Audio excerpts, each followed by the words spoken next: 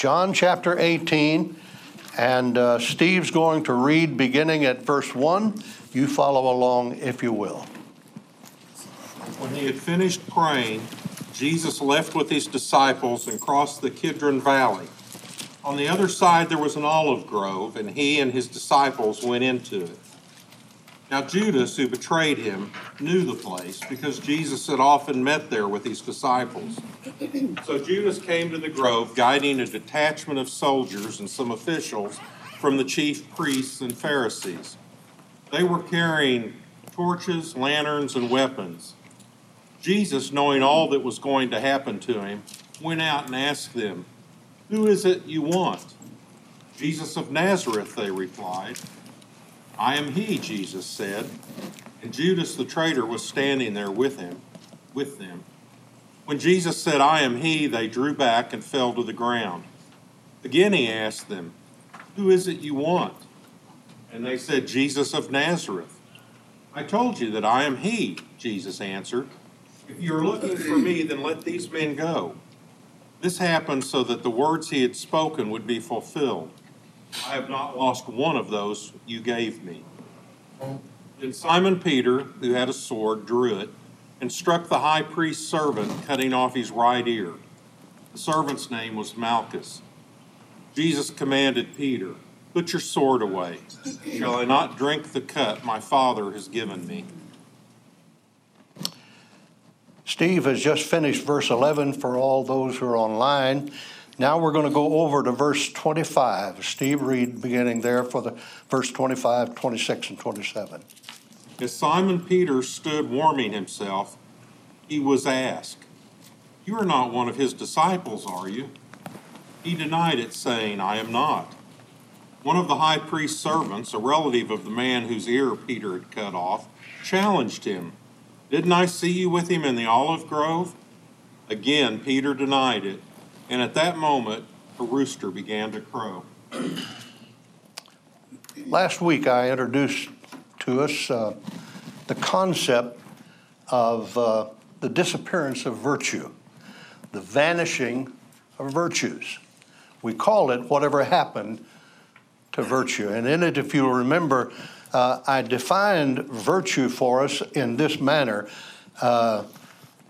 It's moral character which has the power to impact the lives of others.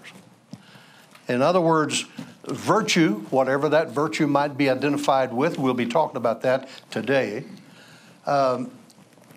We're talking about really moral character in a Christian. But it's the kind of character that has the power, which we know is empowered through the Holy Spirit, to impact other people.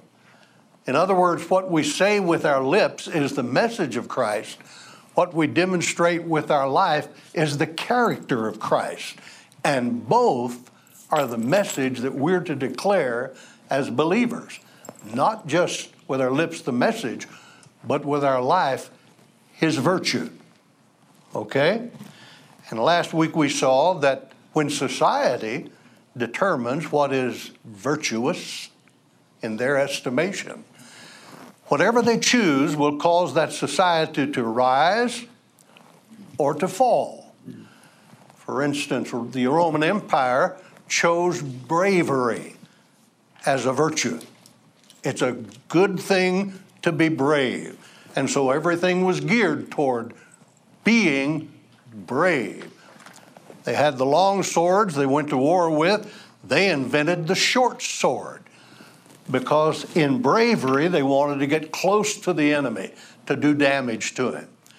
They began the gladiatorial things that happened in the Colosseum, where the gladiators fought against animals and victims who had been enslaved from other nations. And ultimately, even Christians were placed there. And those gladiators fought to the death. And remember, the Roman congregation would give the thumbs up if they were to live, or the thumbs down if they were to die. And they did it based on the bravery that the defeated one exhibited. If they were really brave, even though they were whipped, then they were allowed to live. If they were really brave, but they were cowards in it, running or whatever, thumbs down, they died. So that bravery was their virtue, but it was at the expense of mercy and goodness and a lot of other virtues that are extremely important. Well, the Roman Empire fell because, as Carl Menninger talked about, when virtue vanishes, or he talked about sin, when sin vanishes, people will they will simply compromise their thinking about what is right or wrong. And the same thing is true of virtue. In fact, Christian character or Christian virtues are a lot like my nitroglycerin tablets, as I showed you last week. They're fine. They're wonderful. Take a little bitty thing, put it under your tongue, and it's supposed to do something that keeps things going better than they were. The problem is when you open it and take one out for the very first time, it's a limited amount of time that they work. You have to renew them more quickly. Why? Because they lose their virtue. You see, virtue has the idea of impacting, the ability to impact. And so virtuous character impacts the lives of others. Well, it has to be virtue according to a certain standard. And when society determines what theirs are, their virtues are, they'll either rise or fall.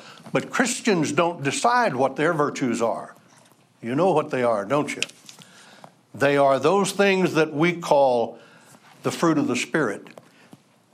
The character of Christ: love, joy, peace, long-suffering, gentleness, goodness, faith, meekness, and a few other things. But the point is, it's the character of Christ. And that must not be allowed in our lives as Christians to lose its power to impact. Okay?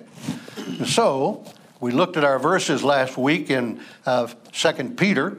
It's 1 Peter chapter 2, verse 9, where Peter told us that we are a chosen people, a royal priesthood, a holy nation, God's special possession, in order that we may declare His, King James says, praises.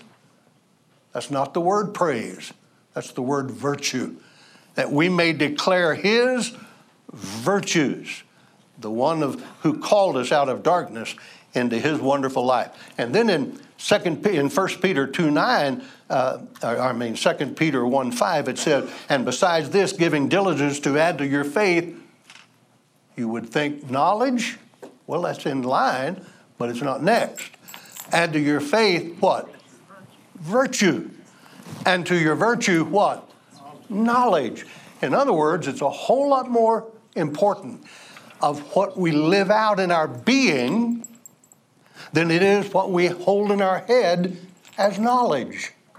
But we spend all of our time, too much of our time, trying to get knowledge without any emphasis on what character is to be.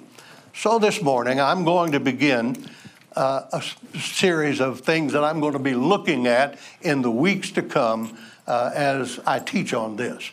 Now, I'm going to deal with courage today.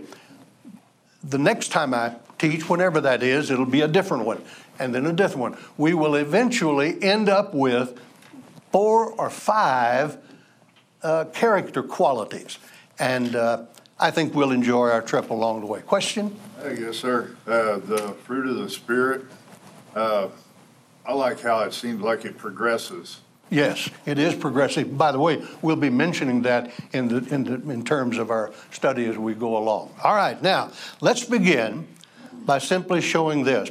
Courage is the launching pad. I'm starting with courage. Now, why am I doing that?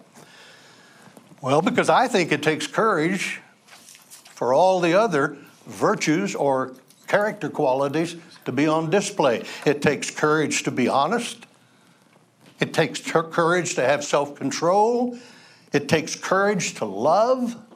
It takes courage, you understand. And so I'm going to begin with courage, not because it's the most important necessarily, but because I think it's a good launching pad for all of the others. Besides that, I'm just convinced that it takes a lot of courage just to be a Christian. Several years ago, I was in Wichita Falls pastoring a church. I just graduated in the seminary. It was my first full-time ministry after seminary graduation, Fairway Baptist Church. And there was a young man. I did what I called a weirdo's Bible study on Saturday night. And now the reason we call it weirdos is because the teacher was a bit of a weird guy himself. That was me. And the others who came were weirdos. They were all out of the Jesus movement, all out of Midwestern University. Most of them never wore shoes, and usually they'd stand their jeans in the corner when they'd get out of them at night to go to bed. Then they'd get in them the next morning. And you understand what I'm saying. Well, there was a fellow by the name of Roger Deer in Water. Literally, the name is Deer in Water. You can know that he is American Indian of origin. Bub Deer in Water, his brother, was All-American at the Oklahoma State University. And I've known Bub through the years. He died. In fact, I was with Bub at the time of his death with Roger. But Roger came on the dare of Mike Ruth, one of the other boys. And Roger would never go to church. He hated two things. He hated Baptist preachers and he hated the pigs. Now, that's the police. And so he hated pigs and he hated Baptist preachers. They were on the same level in Roger Deer in Water's mind. And he would not darken the door of any church, anytime, anywhere. Besides that, he didn't wear shoes, and he wasn't going to wear shoes for anybody. Well, Mike invited him to our Weirdos Bible study. Well, the name attracted him. I wonder why.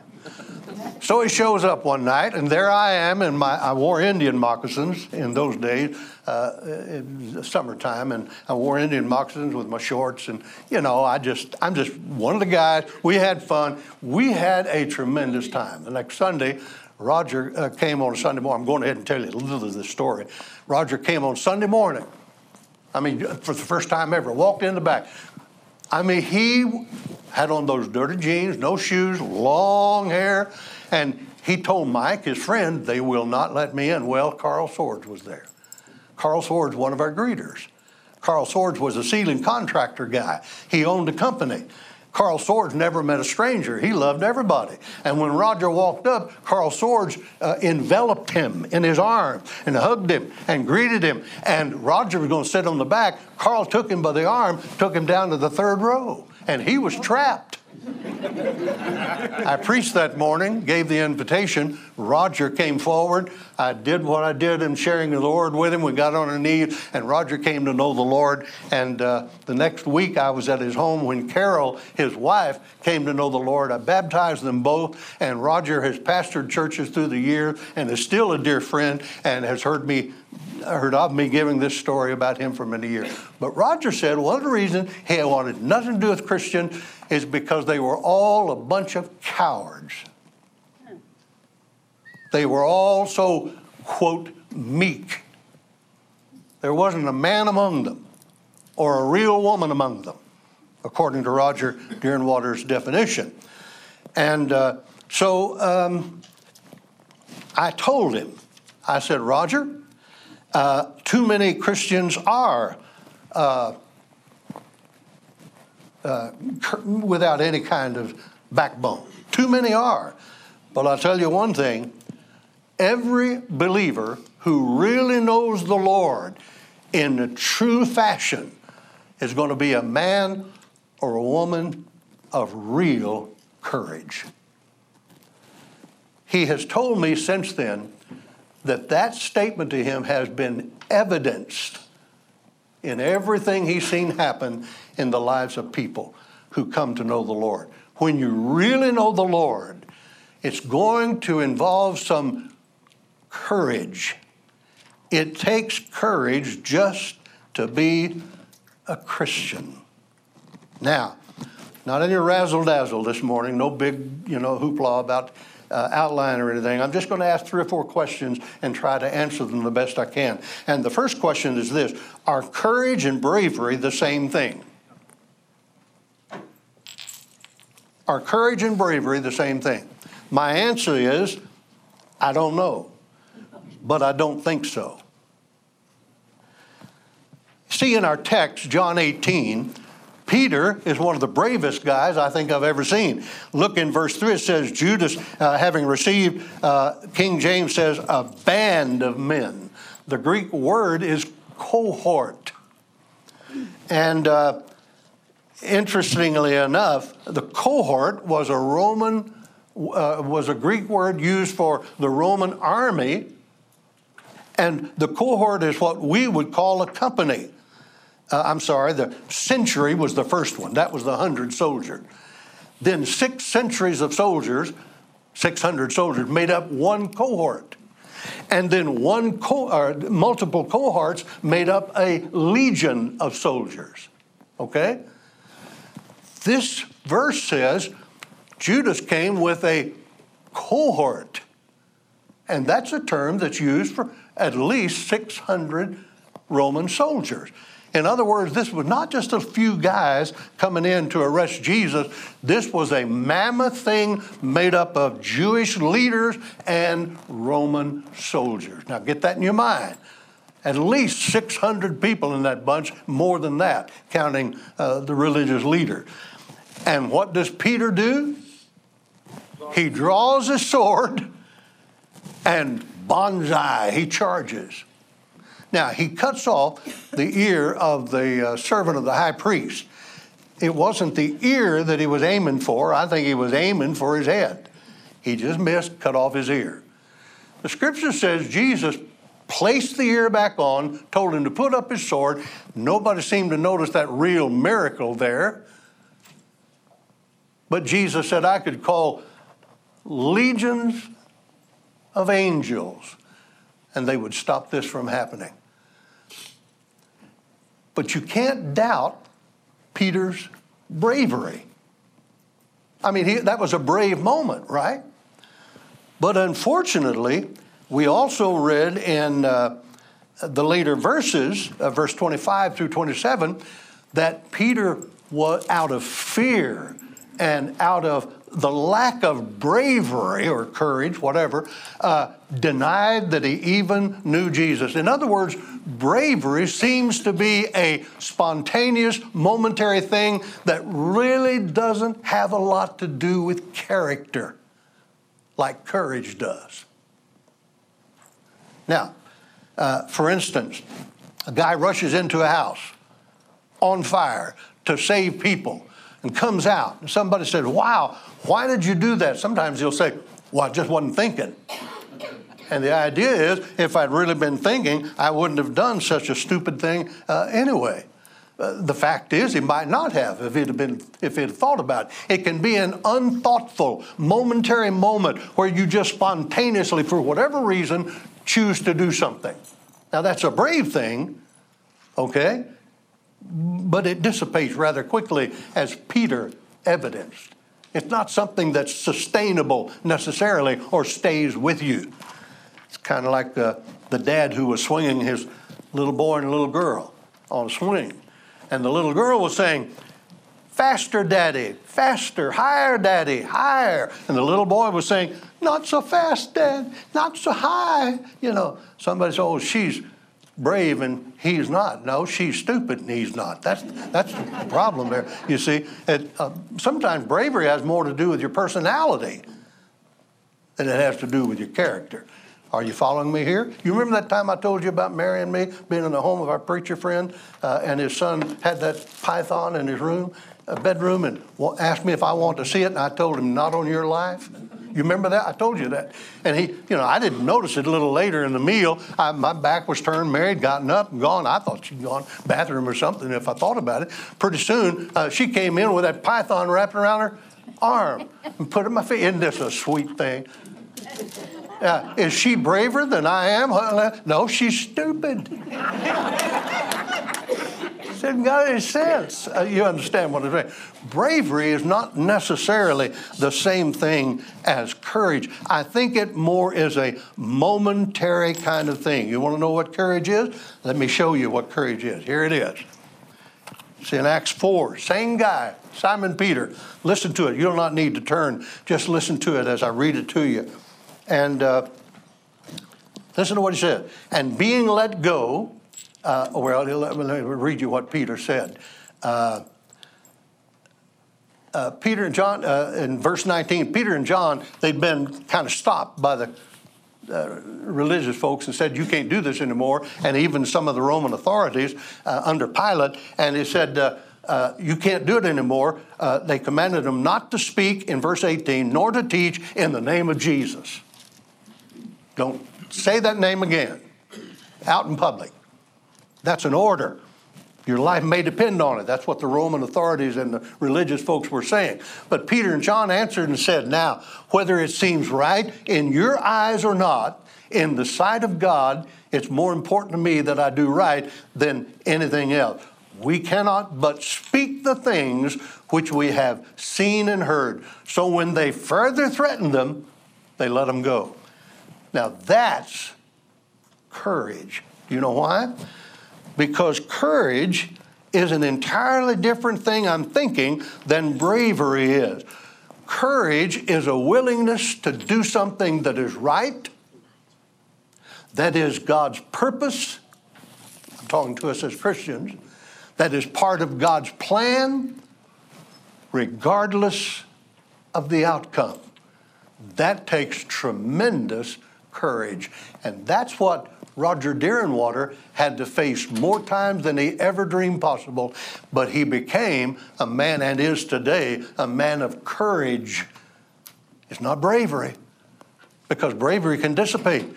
Courage can be lost, perhaps. But what I'm saying is, it's more of an internal thing where you choose to do what is virtuous, regardless of the cost, because your name, the name of God, is stamped on your life.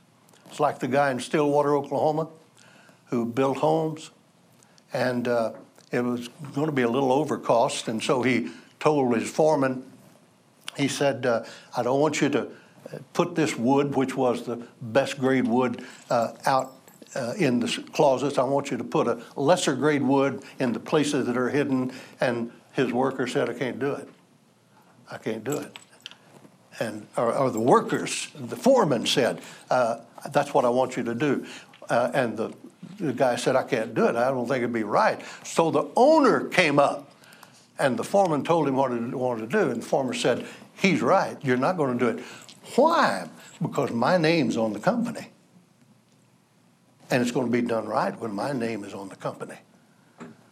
It's the same thing in the Christian life. We don't do it because of who we are.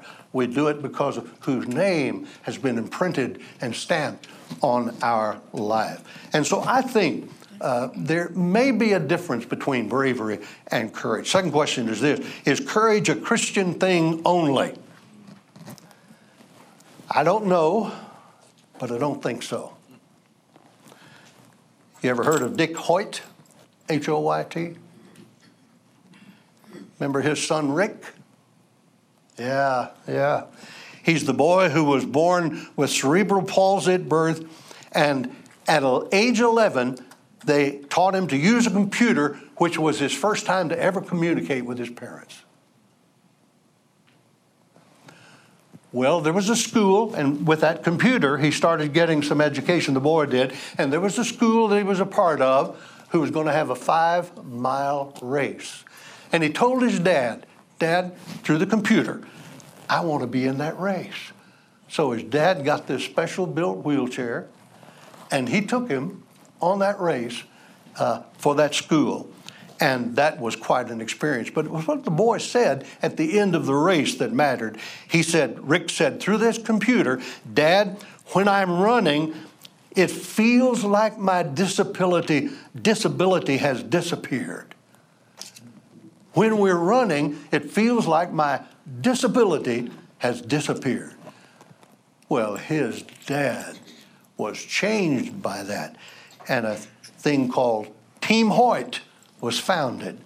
He built him this wheelchair, and that father took his son, Rick, 32 Boston marathons. Now, Dick Hoyt died last March. I have read everything I can find on Dick Hoyt. I've never found any reference to God. I've never found any reference to Christ.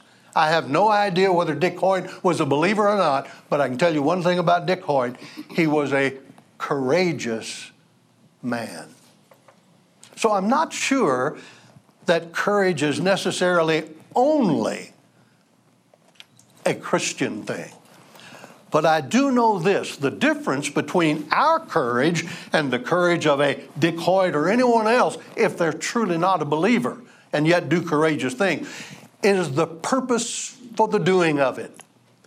In other words, I'll do it for a son or I'll do it for a daughter, but the underlying motive is because I'm going to love them and be to them what God is already being to me. Does that make sense? So that He, God Himself, is the source of the purpose that drives me.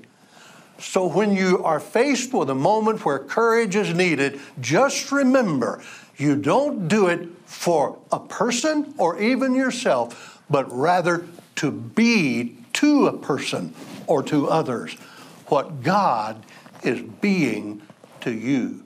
Now, the very thought of that inspires me personally to be more courageous than I would have ever thought possible.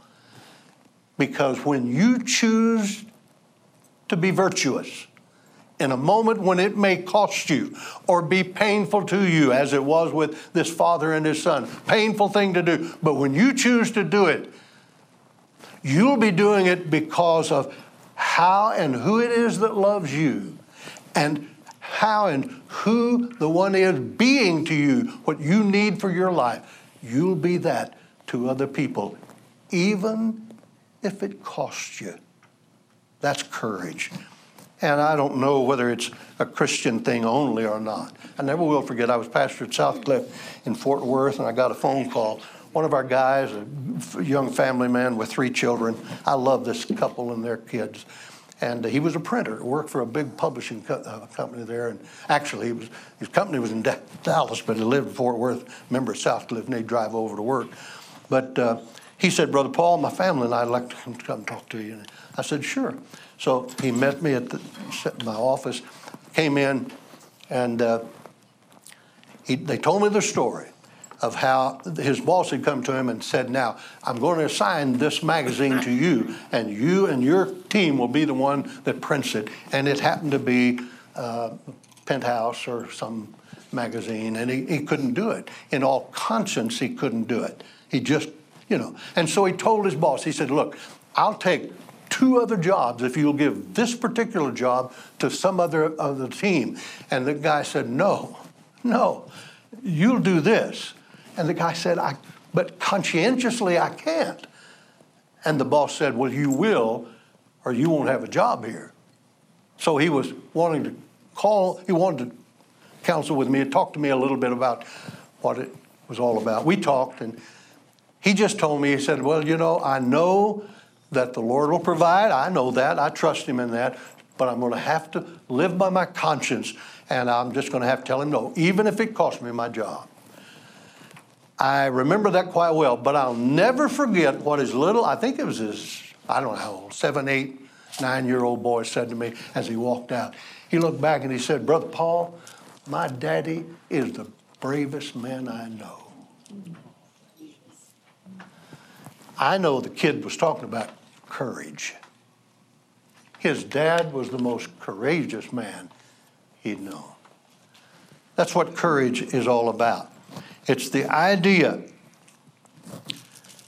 that we express and are willing to express what is right, principled, honest, noble, according to our conscience, informed by the Holy Spirit, empowered by the Holy Spirit, and informed by the truth of Scriptures. That's what courage is in our lives as believers. When those moments come where what is true, honorable, ennobling, honest, I choose to do, even though it costs, because my conscience has been informed by the Scripture and empowered by the Holy Spirit. And I say yes or no to this based on a thing called the courage to do it.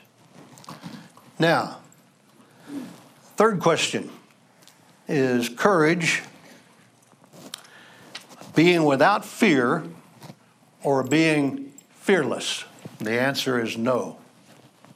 No. Because later in Acts 4, when Peter said, I don't know whether it's right for you or not, but in the sight of God, I'm going to choose to do what is the right thing. I will speak his name regardless of what it costs me. That is courage, but it is not without a cost. Somebody can do a drive-by shooting, and their fellow gang members might think it's a brave thing to do. No, it's a cowardice thing to do, you see. But the point is, when we're informed and empowered by the Scripture and the Holy Spirit, the virtue that we're living out, or the choice that we make, is lived out with that understanding. And the final one is, why is courage so important? And the answer is because it's a foundation for everything else. I wish I had time to tell you about how honesty was faced by that fire chief in California. I told you about that one time. He'd never been able to do it, never had the courage to do it, if he hadn't been willing to say yes to the right thing. Cost him his job, but he did it. Lying, telling a lie can be done. Takes courage not to. It's like the politician who was told to lie about his position on a political issue, but he was told it would ruin his chances to run for president. So don't tell your position, lie about it. His answer was, I'd rather be honest than president. That's what courage is all about.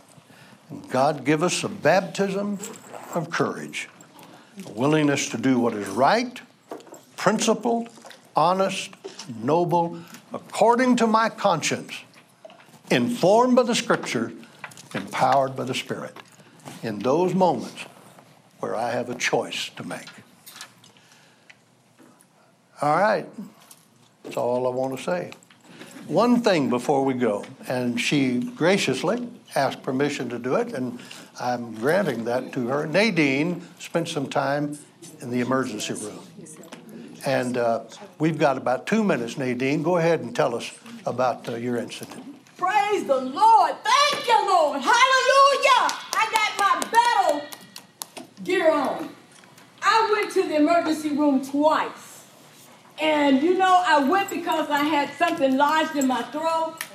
And I kept feeling dizzy and everything, so I called 211. And they said, call 911. I called 911. They said, we're going to send you an ambulance. I said, no, I'm only a few blocks away. I'm going in my car. I got there. They're going to ask me all this information instead of letting me go on back. But I'm going to tell you what God did. The greatest sin is unbelief. He said in his word, he said, by his stripes, we are healed, not going to be healed. I am healed. Praise the Lord. Already healed. But I had talked with someone else. Let me tell you, they told me, they called me by 5, they sent me home, and I started feeling bad again. She said, you need to go back to the hospital. She said, but go to a different one because they didn't do you right. I said I had something in my throat. They're going to take a chest x-ray, but I understand what they were probably trying to do. But it's a lot more to the story. But I want you to know what God did, not me. Thank you. Because God did it. And I want you to know, I told her, I said, no, I'm going in the ambulance because they charge you $250 and I can go free in my car. And I put my hazardous lights on, but I thank God because I didn't have a car accident. When I got to, I was going to run all the lights because it was early in the morning, about 6 in the morning, and I was going to run all the lights. The Lord let me see this card just before I got to the red light. God is a present help in the time of trouble. Hey, thank you, Nadine. You know what I'd like to do? I'd like to bottle up some of that, and in the presence of Baptist churches where I go to speak, I'd like to uncork it. Boy, we'd have riot or revival, I'll tell you that. God bless you. Hug about the dozen next before you go. You're dismissed.